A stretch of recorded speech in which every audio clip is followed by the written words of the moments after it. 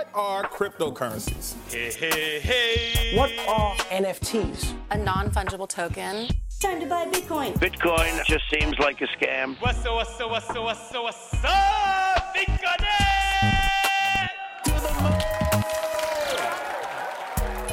All right, so we are gathered here today because we've just announced the launch of Ledger Stacks, which is the next step in Ledger's hardware journey. I think it's really important to actually discuss this crypto experience that Ledger Stacks brings and the evolution that it comes with from Ledger. But I want to do that by starting actually with you. You know, we happen to be two Midwesterners in Paris, further away than most, I would say, or thought we would be. But you've had this career where I'd argue technology is always fueling the evolution of how culture shows up in daily life. From Beastie Boys to Winamp to Beats Music to Apple to LVMH. Technology becomes this distribution for culture. You know, the medium changes, but not the need for technology to change how we use it as we become a more global world with the internet. And so I'd love to kind of hear a bit more about you and how you sort of came to be with us today. Well, I think I'm just got lucky. I was a kid who loved music and, I guess loved culture because, along with music comes all kinds of other things from horror comics to, horror movies, I guess, and skateboarding. And, I think, one thing that's important in my story is that I was always a lover of niche culture. So I grew up in a small town in Indiana where we didn't even have a record store. Yet I loved these things that were impossible to get even when you drove an hour to the record store. So what I had to do was to, go near Notre Dame, the university, and buy a copy of Maximum Rock and Roll and then take it home and mail order to get what I wanted. So, that was in the 80s. So in 1990, 91, when I got to university and I got online, this is pre-web, but, there were internet communities then that are really in so many ways no different from Reddit or Discord today. But that was where I met people who liked the same music as me for the first time. So the internet to me was really just this place to kind of get what I wanted, which I wasn't finding around me. And then I think, that led me to a whole bunch of opportunities. I mean, I studied computer science in the early 90s, and it was really very difficult to stay in grad school in the mid 90s because there were so many jobs that you could get, outside of the university. But I was lucky and just sort of fell into this slipstream of digital music, from the very beginning, when it was science fiction all the way through to the iPhone. Now, what I became inadvertently with that was a student of how the internet is changing culture. And I suppose more broadly, maybe how technology changes culture, because you're always looking for patterns and you're looking for, the pattern, first it's like, is this similar to the pattern I saw last year? And then, now, that I'm older, it's okay. How is what we're seeing in crypto similar to what we saw in the evolution of the internet, but then, it encourages you to read more. And especially being part of the music business, I was always struck by the fact that, we pretended like the music business had been around forever, but really it had only been around for a few decades. So we always kind of wanted to go back to when things were better, but then you gain some perspective and realize, well, wait a minute, none of these things are divine. These are all just industries that were, created by people who came not too long before us. And, maybe change is actually the constant. So I think that, that's how I ended up here was, loving culture, loving music, loving skateboarding, and studying computer science, and then just being lucky enough to put those two things together. And the way I look at it, we're all crazy in our own way. And I've been really lucky in that the way that I'm crazy is valuable to someone. I love culture. I love technology. And I've managed to sort of put those things together and into a career, which, I never even had any aspirations of having a career, to be honest. But I thankfully I have passions, and, those passions have intersected with something that, has become at least somewhat professional. We've kind of joked before about, like, you don't believe in religion, but you do believe in music. And maybe you just actually are a product of scarcity, right? Like within music, there are genres, and people could call some genres niche or small, but that actually could still be millions of people that are excited by a topic or by an item. And so it's almost as if your career has brought you to respect and understand that the amalgamation of things that are deemed small is actually larger than the sum of parts that most people recognize. And so therefore you're sort of primed to understand and adopt what could a digital asset be, right? Like how could you take music and go from the way you think about the collection of music to the introduction of digital assets?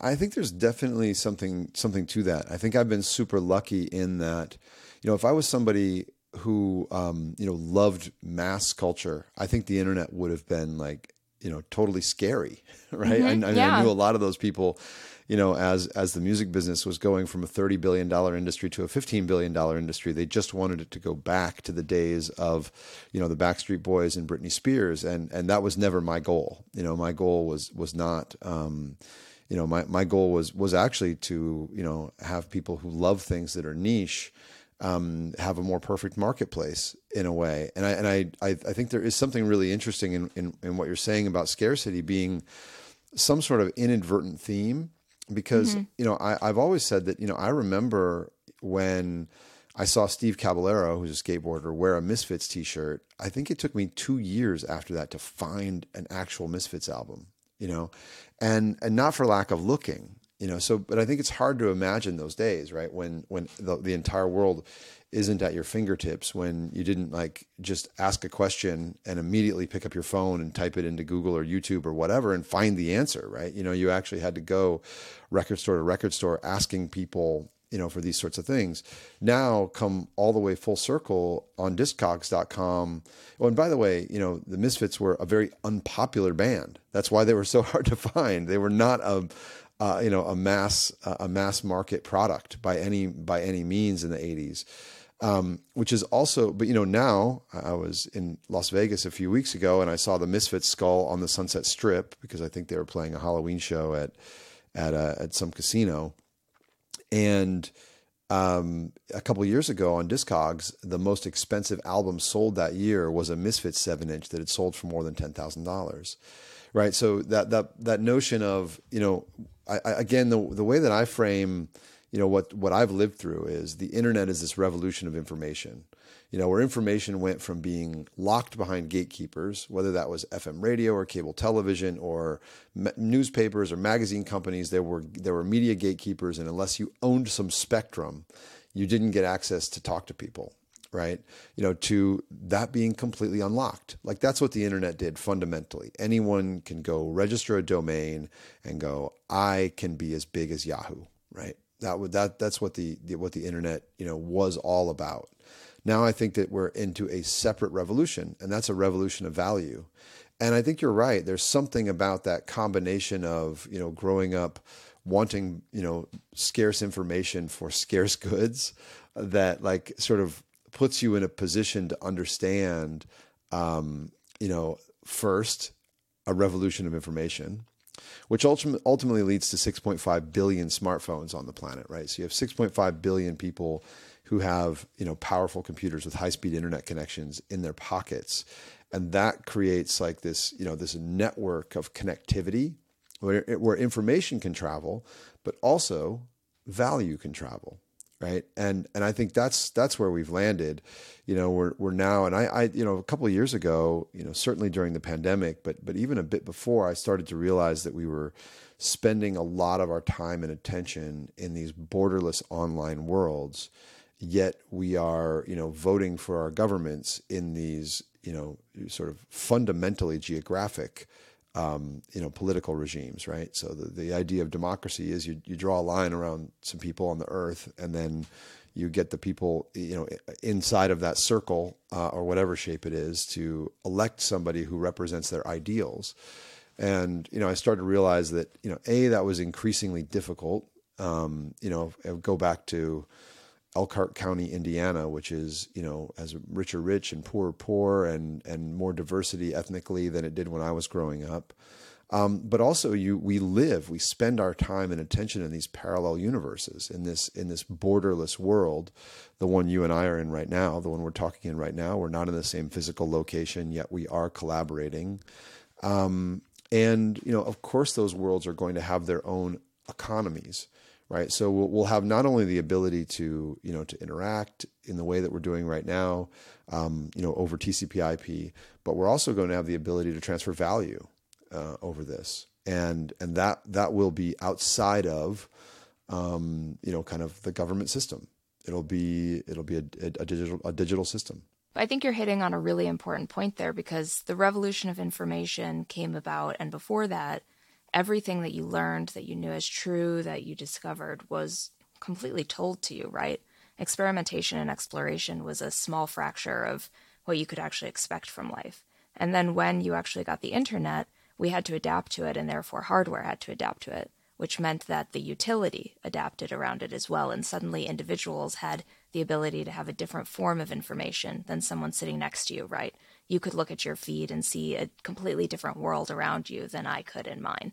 And so we have this fracture, which you've talked a lot about in sort of how we see ourselves as tribes. And I think it's important to explain that a little bit, because it's also important to explain, well, like, what could value mean? Like, to your point, in a borderless world, it could mean that, we are interested in a DAO or an NFT project that gives us value over something that we find interesting. But it could also mean in the future that the way that we tie the value of our identity and our history is also separate from that physical place, because now we've revolutionized information.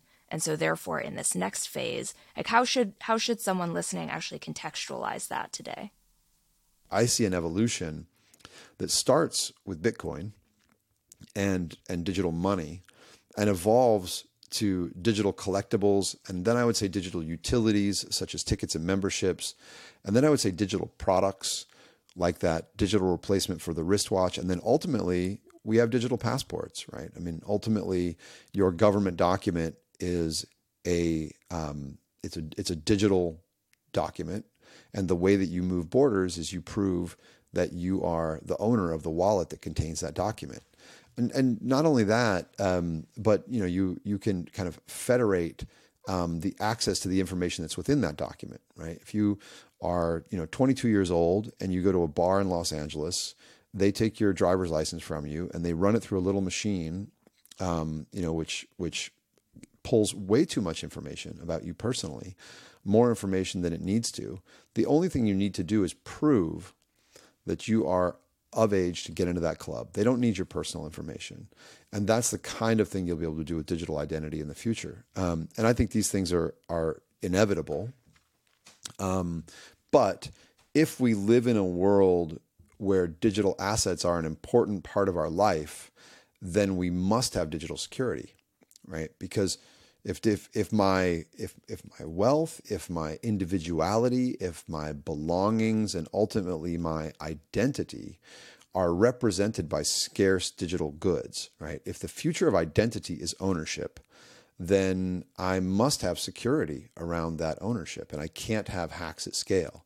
By the way, the present of identity is ownership. During COVID, I could go to the US and I could come back to Paris, unlike many, many, many people, because I owned two pieces of identification. I had a US passport and I had a French work permit, right? And the ownership of those two documents allowed me to move those borders. Now, the technology behind those two documents was not great on a relative basis. And in the future will be better. And I think you just very clearly described the different types of value that we should be looking at as we think about this mind shift, right? Because it's not actually behavior shift. The behavior shift is already there. It's the technology catching up. And so before we kind of go into this next piece, I think you bring back the really important aspect of why hardware matters in this and why hardware matters around the security of these types of value. So as we start to go into Ledger Stacks and what this brings to this revolution of value, can you describe Stacks a little bit for those who are listening and don't know about it yet? Sure. And actually, let me just pause on like why hardware matters. In technology, there's no such thing as software without hardware, right? So, I think oftentimes in crypto, we talk about like hardware wallets versus software wallets. But the fact is software wallets run on hardware. So we should really like just focus on the hardware that those software wallets run on. And the reality is that if you don't have a secure element and you don't have a secure display, then you don't have security.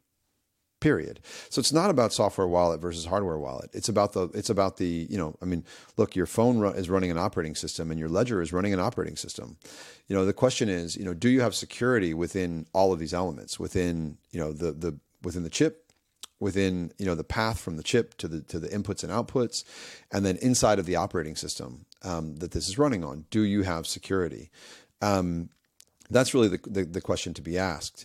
So, you know, for Ledger, the focus has always been security and self-custody, and security has always been by design, right? The assumption is that everything that can be hacked will be hacked, and that you know, reward dictates how much someone is willing to spend on an attack, right? So if you have a centralized resource that's hosting, you know, billions in assets, then you can afford to spend a lot to exploit that resource, right? So you're always looking for by design, and you're looking for you know, ways that you know, that you can first of all decentralize, so that if one node in the network is attacked, it doesn't, you know, attack everyone in the network. And also you're looking for that resiliency to be anticipated, you know, up front, right? Assume that the attack is coming. You know, you can't put a door behind a door behind a door behind a door behind a door behind a door and just say that's secure, because it's going to be very hard to get through. Because if the prize behind all of those doors is big enough, someone will get through all the doors. So you have to ask, you know, what are the other ways that you can mitigate an attack? And in the case of crypto, it's actually beautiful, because your value is secured by the network, right? And that is the beauty of the blockchain. So, you know, you go, okay, well, great. I don't have to protect my value. I do have to protect, you know, my key, which shows I am the owner of that value.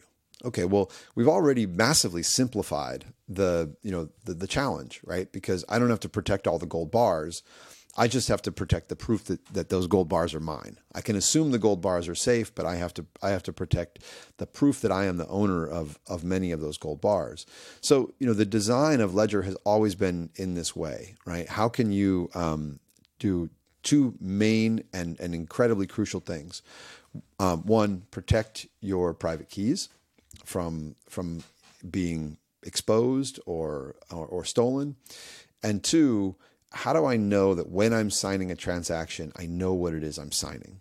Knowing that to do that, you must have a secure display that your computer and your phone don't have.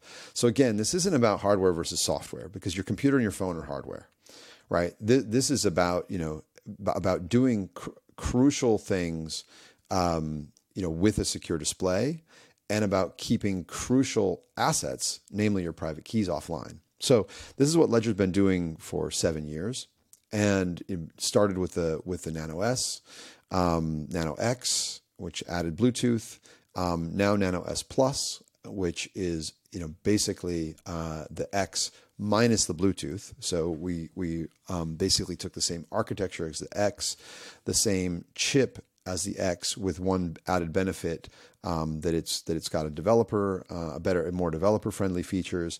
The same screen as the X. So the S Plus is really this, you know, fantastic device, which for $80 gives you the world's best security. But I would say that the X and the S have one big shortfall, and that is, you know, the screen is small, and there's another which is, you know, not fatal, but maybe unfortunate, I would say, and that is that they have the form factor of a USB stick, which is quite convenient. I am known for wearing mine around my neck, and it, you know, works. It works very well. But the problem is that there's this mental hurdle that people have to get over with crypto, which is, and what they think is, oh, USB stick, I know what that is. You put stuff in it, so that must be the place where I put my digital value. And it sort of becomes this blocker for people understanding how crypto works, because they think, oh, my crypto lives in that device. And then they think, oh my God, if I lose that device, I'm screwed. And now they've just got the wrong mental model for the whole thing, which is, you know, no, your crypto is not in that device. This is a device which keeps your private keys offline and shows you what you see is what you sign at the moment of signing, but actually your value is safe on the blockchain. But, I think that, the form factor of the S and the X are great. I love them. I wear them around my neck. I loved seeing it around Gunna's neck on the Met Ball. All credit to Ari on that one. It's another story we can tell another time. But, really like that people want a bigger screen and a better form factor. Right. But you hit on an important note that I think before we move on, we should just reemphasize for people, which is that the network itself is secure. The hardware is not. And to your point, software is built on hardware. So if you have hardware that is inherently insecure, you moving to this new space, all of your value, it will never be okay unless you actually choose secure hardware.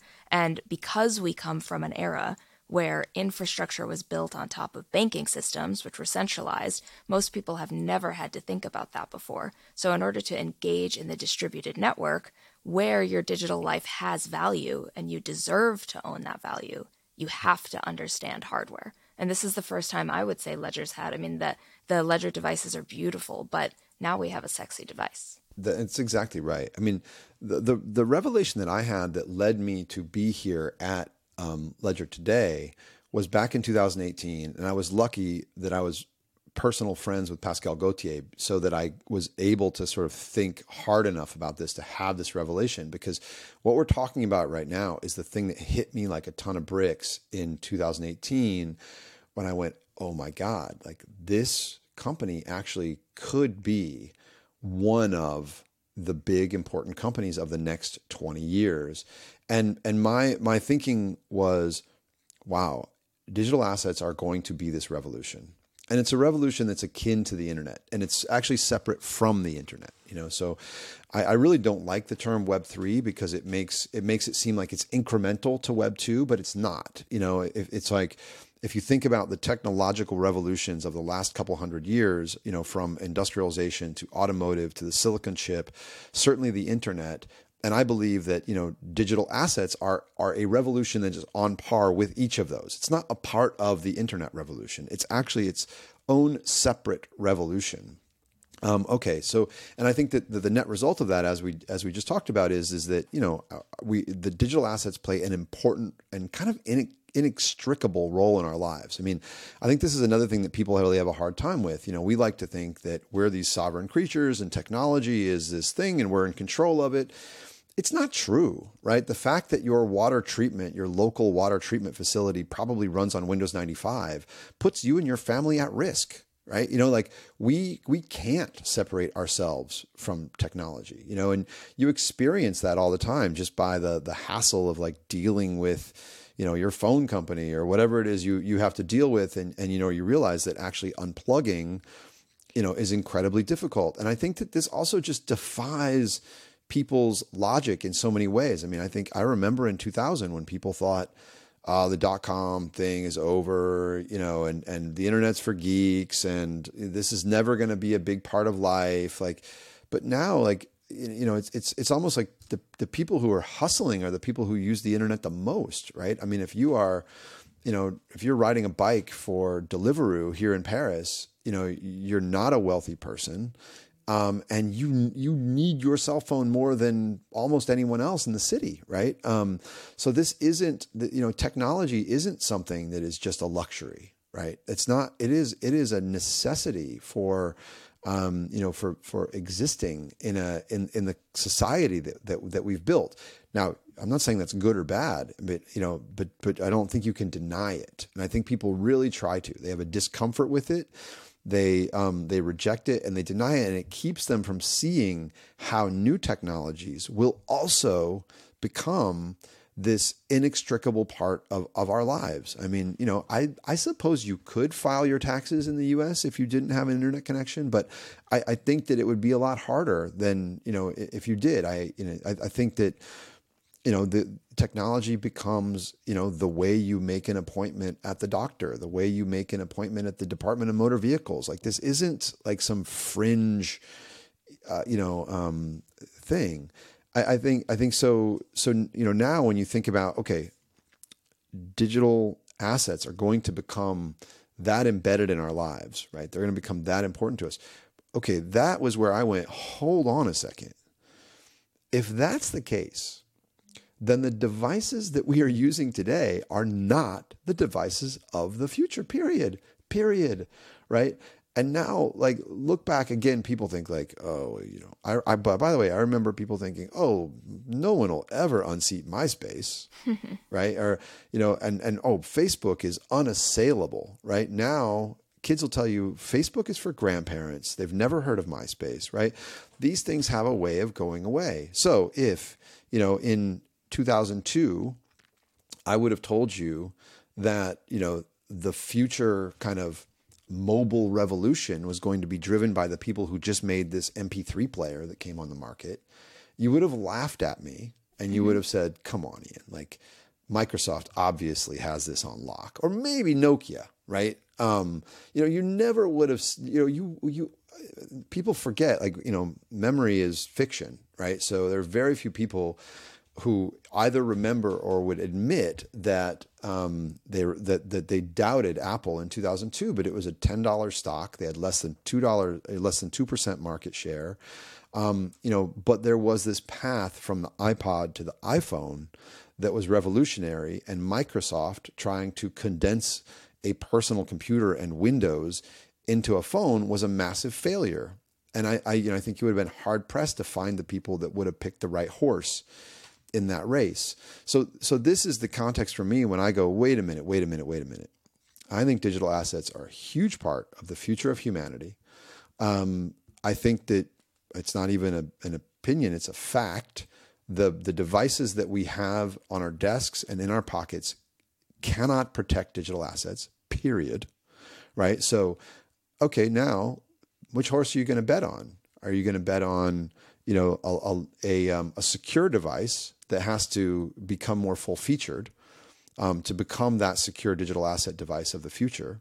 Or are you going to bet on, you know, the massive it does absolutely everything device somehow becoming more secure? You know, I mean, so that's, you know, that's I think, you know, the importance, right? I still haven't gotten to stacks or the beauty of it. I'm sorry. No, that's okay. I think it's important to double click on that fact that, you know, if memory is sort of this failure, the reality too is humans don't like to go backwards. And so to your point, like Ledger isn't here to decide what's good or bad. There is just an undeniable reality of what's coming and what exists around us. And as secure hardware with this uncompromising security, you actually made the bet to focus on ease of use, right? More people will do this. And so therefore, how do we make it easier? Because to your point, prohibitive language, a tough device, something that looks weird, something that makes you feel like it intuitively isn't doing what the device actually serves the purpose of, that's hard for people to absorb. So I think that is a really good way to think about, like, okay, but what does Stacks change in this process? Yeah, that's a great transition. So again, 2018 was when I had that realization, but I didn't come to Ledger until 2021. And when I did come to Ledger, Pascal gave me the title of Chief Experience Officer. His idea, not mine, by the way. And so when he said it, I had to go, oh, okay, wait, is that really a title? What does that mean? But it was such a brilliant premonition in my view, and a real challenge for me, by the way. It's not a title I've had in the past. But, you know, basically what he was saying was, Ian, when you buy a piece of Apple hardware, you're not buying a piece of Apple hardware. You're buying the Apple experience. You're buying into the Apple experience. You're buying into the Apple ecosystem is what you're doing. You know, you're buying into a world of blue bubbles, not green bubbles, right? That's what you're doing when you buy that piece of Apple hardware. And, you know, Pascal recognized that, you know, he has, you know, the right direction in terms of, you know, the North Star for the company: security, self-custody, digital assets. These, you know, this is a gigantic opportunity. But if we're going to be the ones, you know, who build this, if we're going to be the Apple of this space and not the BlackBerry or Nokia of this space, it has to be an experience and not just a piece of hardware, not just a piece of technology. And so then you go, okay, well, you know, how do we do that? Where are the real challenges here? Mm-hmm. And also, what are the ones that you break off first, right? Because you can't solve everything at once from a challenge perspective. Okay, so from our perspective, we're looking at, okay, where are the experience challenges? I think, and many people will tell you like, oh, Web3 is hard to use, but I always say, wait, stop. What do you mean specifically, right? Because oftentimes people just don't know. They're just repeating what someone else said. But really, I think there are two very key challenges in kind of usability for a new person coming into the space. One is onboarding. And onboarding is a challenge, not only because you've got to if you really want to do it right, you have to set up a device, and you have to write down these 24 words. And that takes time. So there's a user experience issue there, but there's also just a conceptual and mental load issue there. I mean, if writing down and securely storing your 24 words doesn't freak you out, you don't understand it. Right. And so getting people over that initial mental hurdle of what self-custody is and means is I think step one. And that's something we're working on every day. So with Stacks, we've massively improved the onboarding user interface itself. I've done it with Stacks many, many, many times now, both a new device and a restored device. And I love how much easier it is than what we've experienced in the past. I can get through the initial onboarding in 60 seconds, and I think 2 minutes to do a restore, which is a huge step up. It doesn't solve the mental hurdle necessarily, right, or the cognitive load, but ease of use wise, that's much better, and we have much more coming on that. It's a big focus for us for 2023. The second, real usability challenge is the connectivity to Web3. And that's what we're trying to attack with Ledger Connect, but also with our partnerships with many people, whether that's, Coinbase Wallet, MetaMask, Temple, or Trust Wallet, et cetera. All of that really matters. Like making connectivity to Web3 super easy to use. And that's why, again, we're trying to set the standard for both security and ease of use with Ledger Connect, at the same time partnering with other wallets on getting that right. Now, from a look and feel perspective, with the device itself, you ultimately want to get something that is something that people want and people understand. In the podcast with Tony Fadell, which I really encourage people to listen to, because he does a much better job explaining why he was thinking about the form factor. But I've learned so much from Tony, just generally in life, in work, everything else. But what's amazing to hear him talk about the design of this device is that he was looking for, analogies. He's like, okay, this thing can't look like a USB stick. It also can't look and feel like a phone, but we know we like kind of phone screen form factors. And, we know that when we're thinking about value, credit cards make sense to us. There's a space in our brain for these little cards of value. He went all the way to the analogy of this kind of like stack of cash with the band around it. Right. And it's so amazing to hear him say it, because you can just see he put all this stuff in the hopper, and out came, Ledger Stacks, which is, I would have never got there. Like, that's why it's so amazing to me, just so if you see, I can understand the inputs, and my output would not have been the same, but his brain went there, like, kind of automatically. But I think that in doing so, what he's done with Ledger Stacks is he's created something that does represent exactly what it is we're trying to be, which is, it's this secure companion to your, existing device, right? So, on one hand you go, oh my God, we're headed toward a future where digital assets are valuable and the devices that we have don't handle digital assets. This is going to be a disaster. And then you go, oh, wait a minute. Well, anyone can walk into a Best Buy and for $80, make their $1,200 phone secure. Okay, well, who wouldn't do that, right? So I think, with Ledger Stacks, what you're doing is you're adding just this form factor that makes a lot of sense to people, that's easy to onboard, that's easy to personalize, that makes it something that I want to have in my life, that doesn't feel overly geeky, that actually feels like it does what I need it to do, which it adds security to my already digital life. Well, to your exact point about Pascal sort of giving you this mantle and saying, okay, what are the first pieces of experience that I'm going to go after? You actually said with Tony, I'm going to go after the experience itself. I'm going to give a reason if I can make this URL experience IRL to make it sexy and fun and compatible and actually something that, respects this world that only, as your point from earlier, you are the only person that knows your own algorithm. And so now you have this new way to actually show your world to others that nothing else describes or displays other than Stacks. And that's why I think the e-ink is so important as well for Ledger Stacks, because it lets you get to use it, not just something that you have to charge every day, but it's actually meant to serve a real purpose with longevity in your life. So with Ledger, we're trying to build this experience, and the experience includes the hardware, but then it comes all the way through to the way that you use the hardware. So, first of all, I'd like to reiterate what Tony said in the podcast that, Ledger Stacks is a V1, right? And, I remember that there were, eight versions of the iPod, and we're on to iPhone 14 or wherever we are right now, right? So, with Ledger Stacks, like let's imagine that there's a long roadmap and a long future here, and there'll be many evolutions. Also remember that when the iPod came out, there was no iTunes for Windows, and Windows was 98% of the market. There was no iTunes Store. There was no iTunes Video. There was so much yet to come. And I think, again, our memories, forget that. And we imagine, sort of the iPod as it was 5 years in, as opposed to the way it was day one. So again, let's make that leap and say that Ledger Stacks is that V1, and there's a lot of evolution to come, and imagine what that is.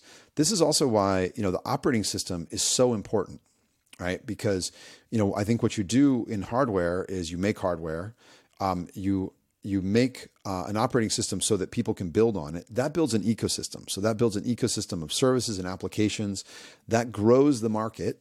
And now you've got a bigger audience, and you've got to rev the hardware.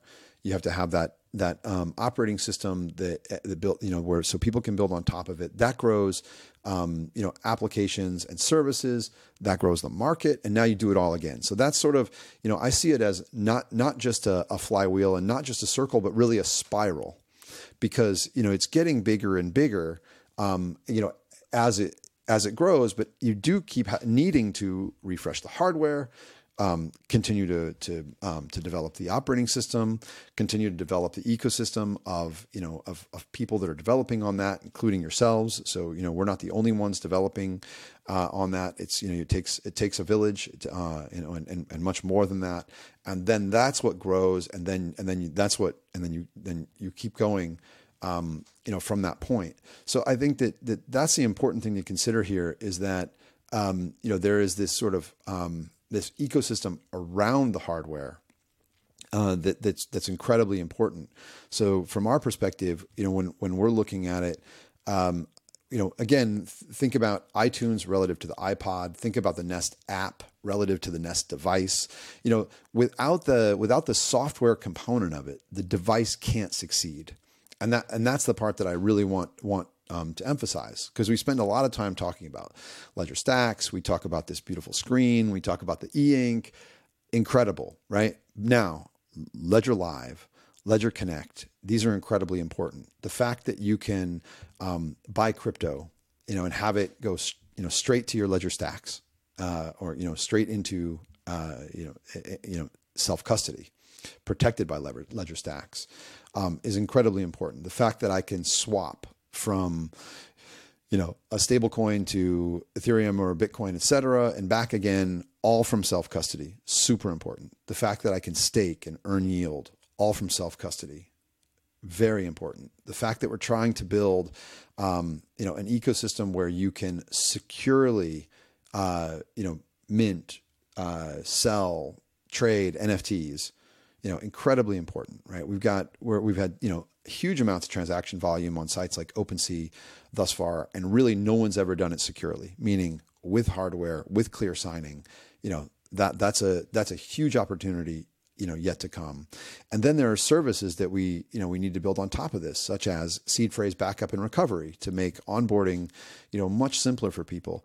So, again, yes, Ledger Stacks is is a beautiful device, and I hope that it is the iPod of this space. That's my sincere hope. But I think for it to be, it has to have iTunes, right? There has to be Ledger Live, Ledger Connect. There also has to be a developer platform, with an active, developer audience. And then you have to have this array of services around it, like what's possible with Ledger Live: buy, sell, swap, stake, lend, credit card.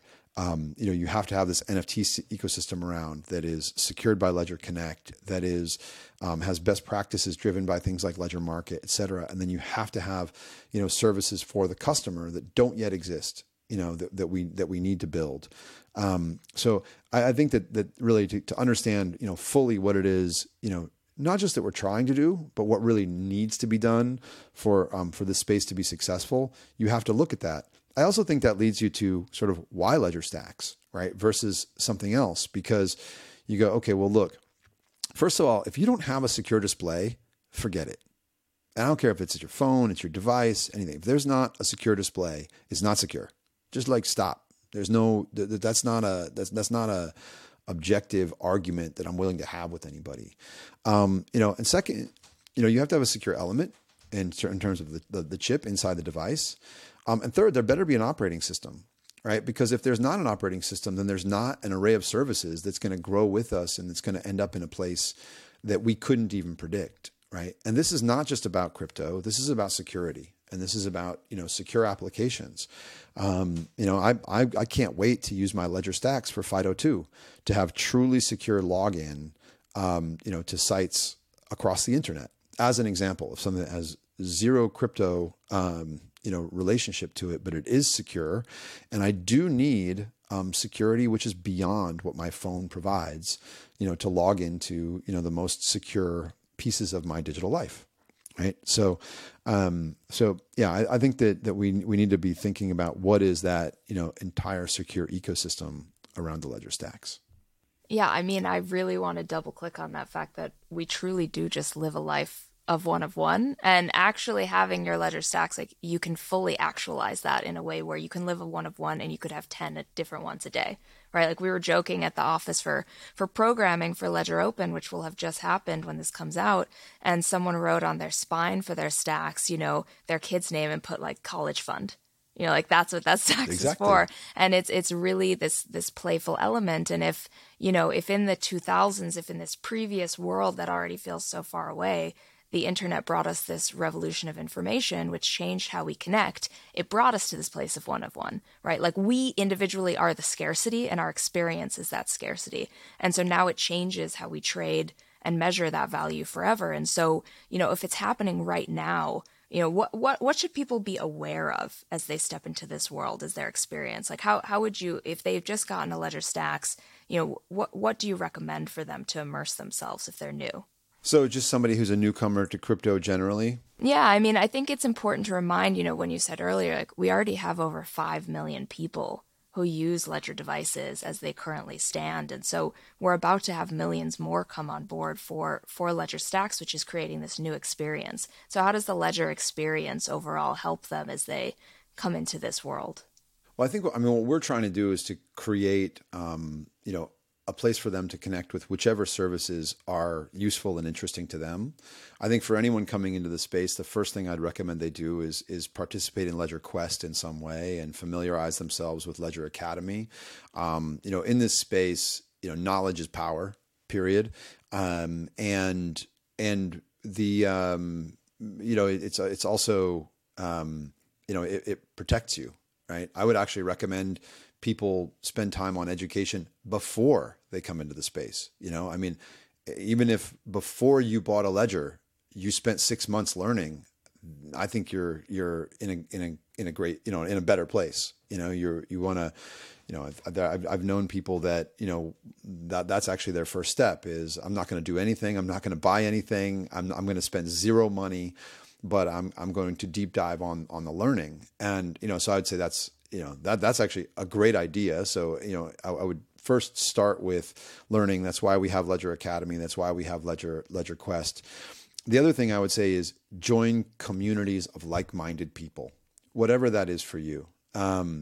I'm a member of 90s Kids, which is a bunch of skateboarders, and shit, I'm more of an 80s kid than a 90s kid, but at least it's a community of like-minded people. That one is probably not for you, but find one that is for you. Or I always recommend that people, if you're interested in kind of the cultural or the artistic side of this, look at, collecting on a chain like Tezos. So, join the Discord of object.com, join the Discord of FX Hash, and just lurk, see what people are doing, see what people are talking about, see what people are buying, see what,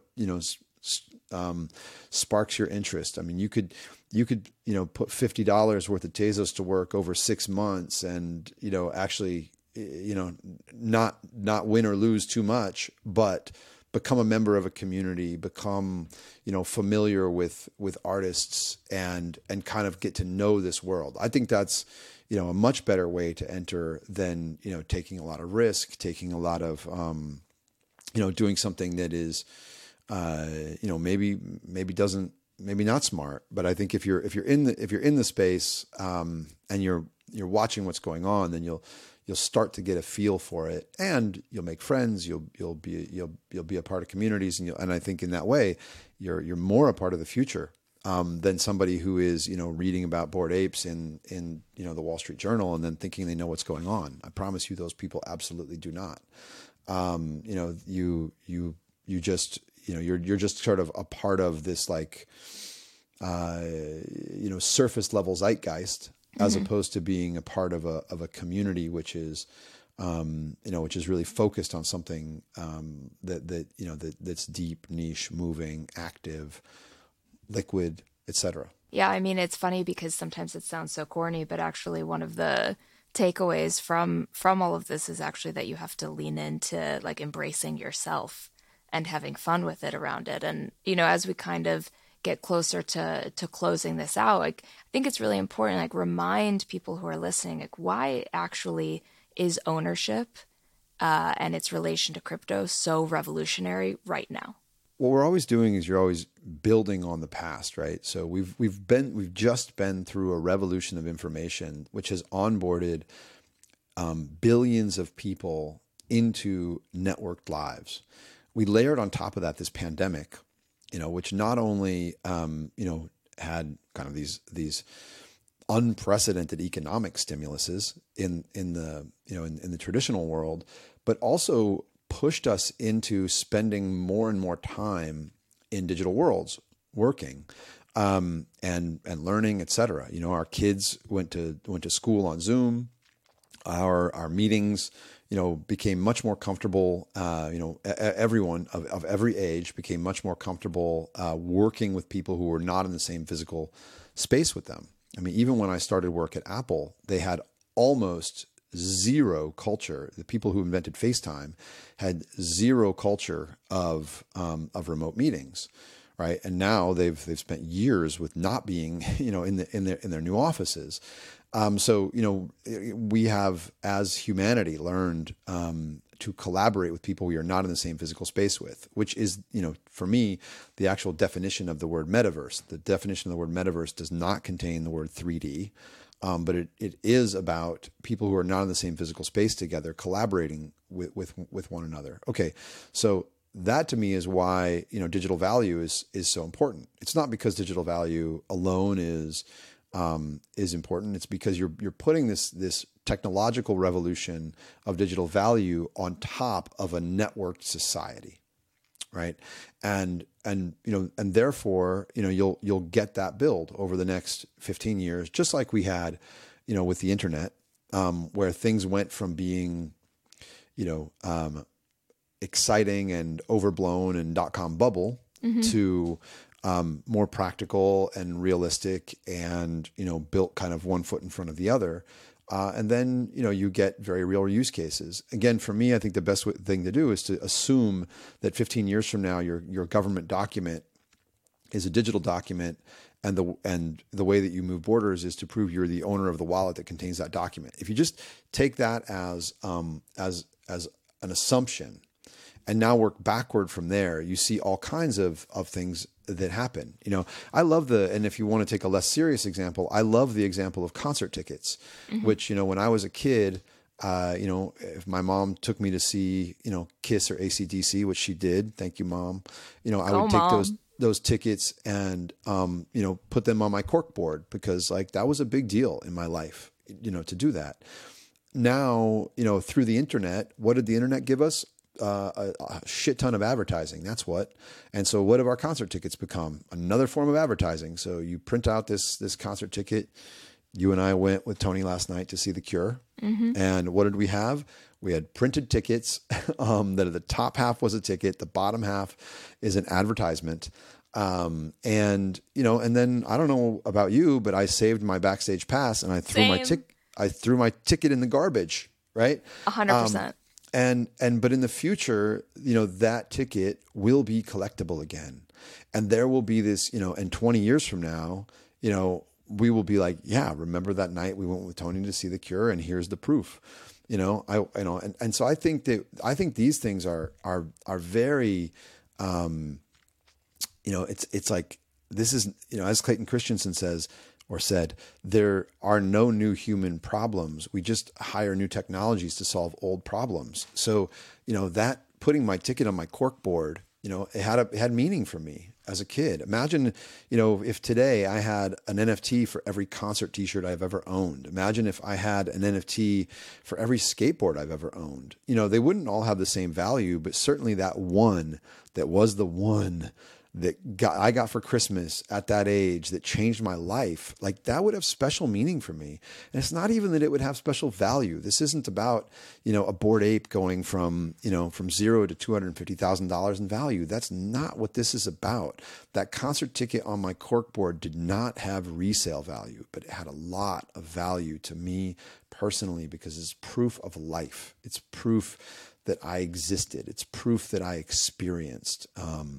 And so I think that, in these digital lives that we live, we of course we will have they'll have their own economies. Of course they'll have their own collectibles. Of course they'll have their own products. Of course they'll have their own identification, ways of showing that we're individuals, ways of sharing, right? Ways of combining one thing into another, like what Moonbirds is doing right now, saying that if in addition to a Moonbird, you have these other things in your wallet, your Moonbird can now become something else. These are like, very, very cool things. And like, they fit a lot of, things that we've done, previous in life. I mean, the way that kids alter clothes and sell them on Depop, like this is not, it might be fringe behavior, but to the point from our very first part of our conversation, like all behavior is fringe behavior, right? There is no such thing as everybody. There never was. Mass media made us believe that there was a left and a right, for so long. And really what you had was a left and a right and a lot of unrepresented voices.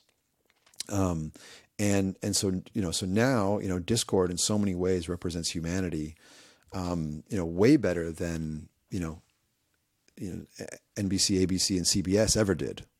Yeah. Right? I Right? mean, you're hitting on this exact piece, which is that emotions don't change, boundaries change. And in the mass scale of humanization where we are these one of one, your individualism and actually having ownership over that is the most important choice you could make today. And so it's essential that as you do that, you educate yourself, you understand the change that's coming, you tell your friends around you, and you hopefully use Ledger Stacks as your gateway for this next era, because there is no going backwards. And what is coming is actually incredibly exciting and actually validating for more human behavior as it is today versus the human behavior we project through outdated societal norms. Ian, thank you. I am so excited at everything we've been working on. It's been going on much longer than I've been here, but today is a really special day with the launch of Stacks, with Ledger Stacks, and thank you for telling your story and why it matters. Thank you very much for giving me the opportunity. And really, Ari, thank you for everything that you do. We got to do one of these with you. And I want to talk about how somebody who has, no background but is not a former CMO Yeah. has come to be the head of communications and marketing at Ledger, and how we do what we do. Because I think, honestly, I think we're building something new and different here. We're not building. We're not like you and I always say. I don't want to build the future with the past. So but that's hard to do. We're trying to build something new. Well, until next time, Ian. Thank you. Yeah, no, I'll thank talk to you later. All right, talk to you in a bit. This content is provided for informational purposes only and is the sole expression of our opinion and should not be relied upon as legal, business, investment, or tax advice. Do your own research. Any loss or profit is your sole responsibility. Stay safe.